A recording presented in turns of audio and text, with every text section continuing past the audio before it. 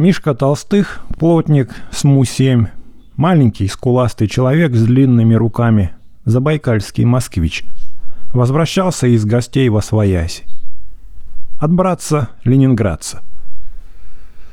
Брат принял его плохо, сразу кинулся учить жизни. Мишка обиделся, напился, нахамил жене брата и поехал домой в Москву. К поезду пришел раньше других. Вошел в купе, забросил чемодан наверх, попросил у проводницы простыни и одеяло. Ему сказали: «Поедем, тогда получите простыни». Мишка снял ботинки и прилег пока на матрац на верхней полке. Ну и заснул. Проснулся ночью. Под ним во тьме негромко разговаривали двое. Один голос показался Мишке знакомым. И говорил больше как раз вот этот знакомый голос. Мишка прислушался. не скажите», — негромко говорил голос. «Не могу с вами согласиться. У меня же бывает то и дело. Вызываешь его подлеца в кабинет. Ну что будем делать?» Молчит. «Что будем делать-то?» Молчит, жмет плечами. «Будем продолжать в том же духе?» Гробовое молчание. «Это не мастера отмолчаться», — поддержал другой голос, усталый и немолодой. «Это не умеют». «Что вы?» — молчит, как в рот воды набравши. «Ну, долго?» — спрашиваю. «Будем в молчанку играть». Мишка вспомнил, чей голос напоминает этот голос снизу. Семена Ивановича Малафейкина, московского соседа из 37-го дома, нелюдимого маляра-шабашника, инвалидного пенсионера. С этим Семеном Ивановичем Мишка один раз вместе халтурил. Отделывали квартиру какому-то большому начальнику. Недели полторы работали, и за все это время Малафейкин сказал, может быть, 10 слов. Он даже не здоровался, когда приходил на работу. На вопрос, почему он молчит, Малафейкин сказал: «У меня грудь болит с вами трепаться». Но этот внизу, это, конечно, не Малафейкин. Но до чего ж голос-то похож? Ну, поразительно. «Ведь я ж тебя, подлеца, из Москвы выселю», — говоришь ему. «Выведешь ведь из терпения, выселю». «Не надо», — просит. «А, открыл рот. Заговорил?» «Случается, выселяете?» «Мало. Их же и жалко, подлецов. Что они там будут делать?» «Господи, да нам полно людей требуется. А вы что там с ними будете делать? Самогон варить?» Двое внизу начальственно и негромко озабоченно посмеялись. «Да, у нас тоже хватает этого добра. А как вы боретесь с такими?» «Да как? Профилактика плюс милиция.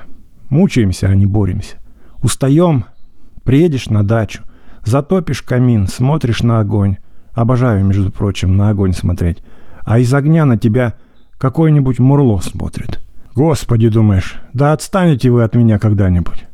«Как это смотрит?» — не понял другой, усталый собеседник. «Мысленно, что ли?» «Ну, насмотришься на них за день-то, они кажутся, где попало. У вас дача каменная?» «У меня нету. Я как маленько посвободнее еду в деревню к себе. У меня деревня рядом. А у вас каменная?» «Каменная, двухэтажная». «Напрасно отказываетесь от дачи. Удобно. Знаете, как не устанешь за день, а приедешь, затопишь камин, душа отходит». «Своя? Дача-то?» «Да». «Нет, конечно, что вы. У меня 2 сменных водителя. Так один уже знает, без 4:45 звонит. «Домой, Семен Иванович?» «Домой, говорю, Петя, домой». Мы с ним дачу называем домом. Мишка наверху даже заворочился. Рассказчика-то тоже Семен Ивановичем зовут, как Малафейкина. Что же это такое? А Семен Иванович внизу продолжал рассказывать. «Домой, говорю, Петька, домой, ну ее к черту, эту Москву, эту шумиху. Приезжаем, накладываем дровец в камин. А что, никого больше нет? Прислуги-то полно, но я люблю сам. Сам накладываю дровец, поджигаю. Славно. Знаете, иногда думаешь, да на кой черт мне все эти почести, ордена, персоналки? Жил бы вот так вот в деревне и топил бы печку». Усталый собеседник тихо и недоверчиво посмеялся. «Что, не верите?» — негромко воскликнул Семен Иванович, тоже, наверное, улыбаясь. «Я вам точно говорю, бросил бы, все бросил бы». «Ну что ж, не бросаете?» «Ну, все это не так просто, как кажется. А кто позволит? То-то и оно, вздохнул собеседник. Я тоже, знаете. Наоборот, предлагают повышение. Ну, думаю, не. У меня от этих дел голова кругом. Спасибо. Сейчас, наверное, на этом совещании были? В связи с... Я что-то такое краем уха? Не, я по другим делам. Там у нас хватает. А как же, и отдыхаете у себя в деревне? И летом? Почти всегда. Уезжаю к отцу, рыбачим. Нет, я в санаториях. Где? В Кисловодске? И в Кисловодске. В основном корпусе? Нет, у нас там свой корпус есть. Где? Не доезжая Кисловодска. Да где же, я там все окрестности излазил. Семен Иванович посмеялся. Нет, тот корпус вы не знаете. Его с дороги не видно. Помолчали. За забором, пояснил Семен Иванович. А, неопределенно как-то тихо сказал усталый собеседник. И опять замолчал. Семена Ивановича это молчание как будто обеспокоило. «Скучновато только, честно говоря», — продолжал он. «Ну, буфет, шампанское, фрукты, пятое, десятое. Не в том же дело. Надоедает же». «Конечно», — опять очень неопределенно сказал усталый. «Я ничего не имею в виду. Фильмы-то демонстрируют. Ну, мы знаете, что делаем? Мы эти обычные манкируем, а собираются одни мужики, заказываем какой-нибудь такой с голяшками. Не уважаете?» Семен Иванович неуверенно посмеялся. «Интересно вообще-то». Собеседник никак не откликнулся на это, молчал. «А?» — спросил Семен Иванович встревоженно. «Что?» — сказал собеседник. «Не уважаете с голяшками?» «Да я их мало видел». «Ну что вы, это, знаете, зрелище. Выйдет такая чертье, вот уж она виляет своим этим. Любопытно. Нет, это зрелище, чего не говорите». «Совсем голые?» «Совсем». «А как же, разве у нас снимают такие фильмы?» Семен Иванович без опаски и с удовольствием засмеялся. «Так это ж не наши, это оттуда». «А», — сказал собеседник. «Там да, конечно». «Нет, умеют черти, ничего не скажешь. Но знаете, что я вам про все это скажу? Красиво». «Да я ничего», — испуганно сказал собеседник. «Но в душе, наверное, осудили меня». «Я? Да почему?» «Осудили. Не осуждайте, не торопитесь. Не завидуйте Семену Ивановичу. Вы же не видите, как Семен Иванович потом за столом буквально засыпает. Сидишь, изучаешь дело. С вами можно откровенно?» «Да зачем?» — торопливо, без всякой усталости сказал собеседник. «Я прекрасно понимаю, мне самому приходится». «О, разумеется. Разумеется, вам тоже приходится не досыпать, не доедать. Ах, мы бедненькие.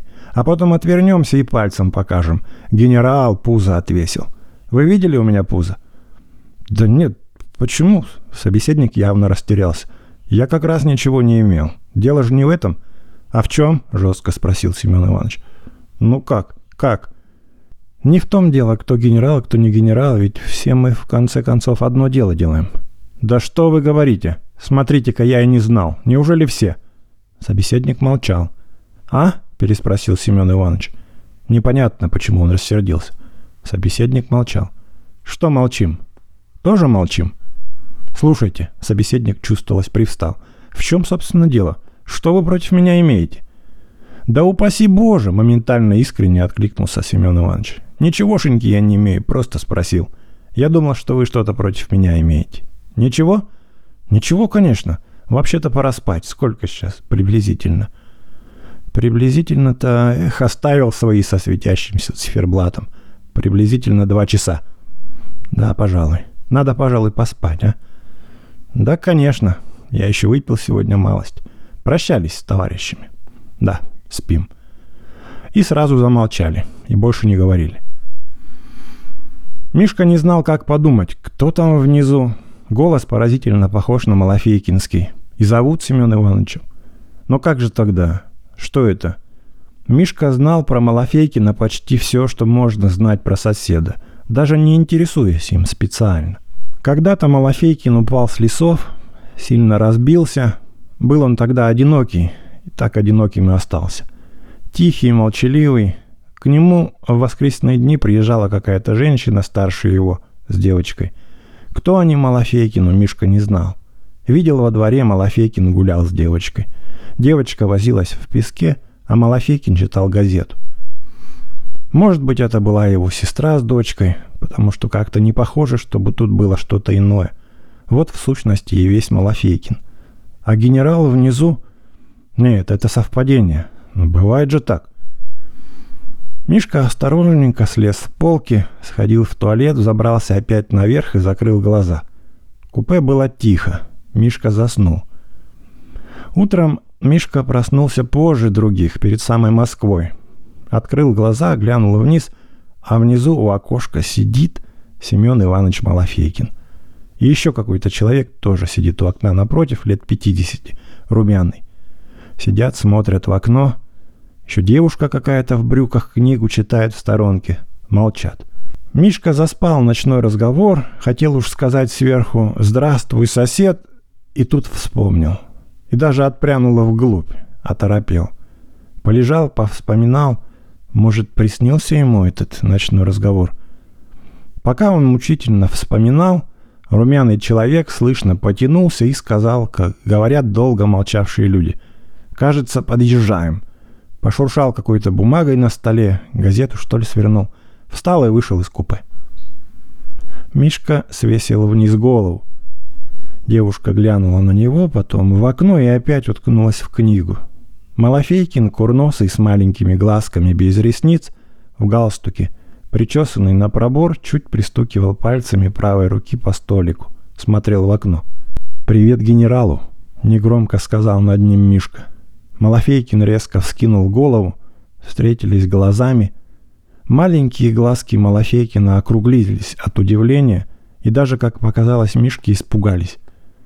«О», — сказал Малафейкин неодобрительно, — «явились, не запылились. Откуда это?» Мишка молчал, смотрел на соседа, старался насмешливо. «Чего это разъезжаем-то?» — даже как-то зло спросил Малафейкин и быстро глянул на дверь. «Точно. Это он ночью городил про каменные дачи, как он устал от наград и почестей». «Чего ты ночью плел?» — начал было Мишка, но вошел румяный человек, и Малафейкин быстро, испуганно повернулся к нему и встал, и заговорил. «Ну что, подъезжаем?» — суетливо сунулся к окну, пригладил пробор на голове. «Да, уже яуза. Так, потоптался чего-то, направился было из купе, но вернулся, склонился к чемодану». «Во фраер-то!» — изумился Мишка. Ему сверху было видно, как покраснели уши Малафейкина. Он не стал больше приставать к маляру-шабашнику, только с большим любопытством наблюдал за ним сверху. «Вы не в сторону центра едете?» — спросил румяный пассажир и почтительно посмотрел на Малафейкина. «А?» — встрепенулся Малафейкин. «Я? Мне... Нет, в другую сторону. А то хотел присоединиться к вам. Нет, мне в другую».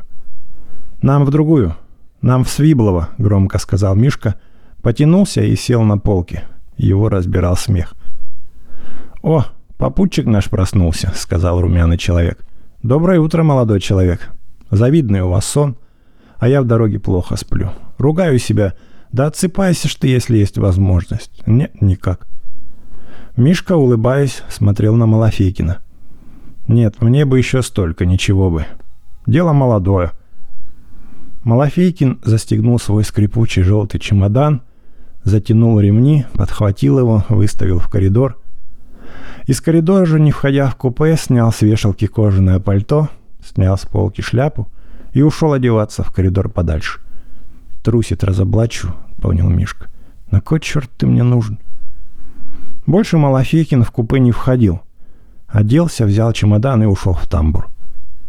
Однако на перроне Мишка скараулил его. Догнал, пошел рядом. «Что, хватил вчера лишнего, что ли?» — спросил миролюбиво. «Чего трусил-то ночью, а? Зачем?» «Отвяжись!» — рявкнул вдруг Малафейкин и покраснел, как свекла. «Чего ты пристал? Не похмелился? Иди похмелись! Чего ты пристал к человеку?» На них оглянулись. Некоторые даже придержали шаг, ожидая скандала. Мишка, опасаясь всяких этих штучек, связанных с объяснением, приотстал. Но Малафейкина из вида не выпускал. Он обозлился на него. Вместе сели в метро. Мишка все следил за Малафейкиным, не знал только, как вывести на чистую воду этого прохвоста. Чуть чего тот милицию станет звать. В вагоне Малафейкин осторожно огляделся и напоролся на прямой, уничтожающий Мишкин взгляд. Мишка подмигнул ему. Уши Малафейкина опять зацвели маковым цветом. Жесткий воротник кожаного пальто подпирал сзади его шляпу. Малафейкин больше не оглядывался. На выходе из метро на эскалаторе Мишка опять приблизился к Малафейкину. Заговорил ему на ухо. «Ты не ори только, не ори. Я один вопрос поставлю и больше не буду. У меня брательник в Питере такой же, придурок. Тоже строит из себя. Чего вы из себя корежите-то? Чего вы добиваетесь этим, а? Я серьезно спрашиваю». Малафейкин молчал, смотрел вверх и вперед. «Вам что, легче, что ли, становится после этого?» Малафейкин молчал. «Зачем врал-то ночью мужику, а?» Как эскалатор изготовился столкнуть их с себя, вышел напрямую. Малафейкин стал искать глазами милиционера. Мишка обогнал его и, оглядываясь, пришел раньше к автобусной остановке. «Я тебя дома, во дворе допеку», — решил он. Около дома, когда сошли с автобуса, Мишка опять пошел было к Малафейкину, но тот вдруг болезненно сморщился, затряс головой так, что шляпа чуть не съехала с головы, затопал ногой и закричал: «Не подходи! Не подходи ко мне! Не подходи!» — прокричал так, повернулся и скоро пошагал к дому. Почти побежал. Большой желтый чемодан с ремнями колотил его по ноге. Кожаное пальто надламывалось и приятно шумело. Шляпу Малафейкин поправлял на ходу левой рукой. Не оглянулся ни разу. Мишке чего-то вдруг стало жалко его. «Звонарь», — сказал он негромко сам себе. «Дача у него, видите ли, с камином, видите ли. Вот звонарь-то. Они, видите ли, жить умеют, звонари». И тоже пошел в магазин сигарет купить. У него сигареты кончились.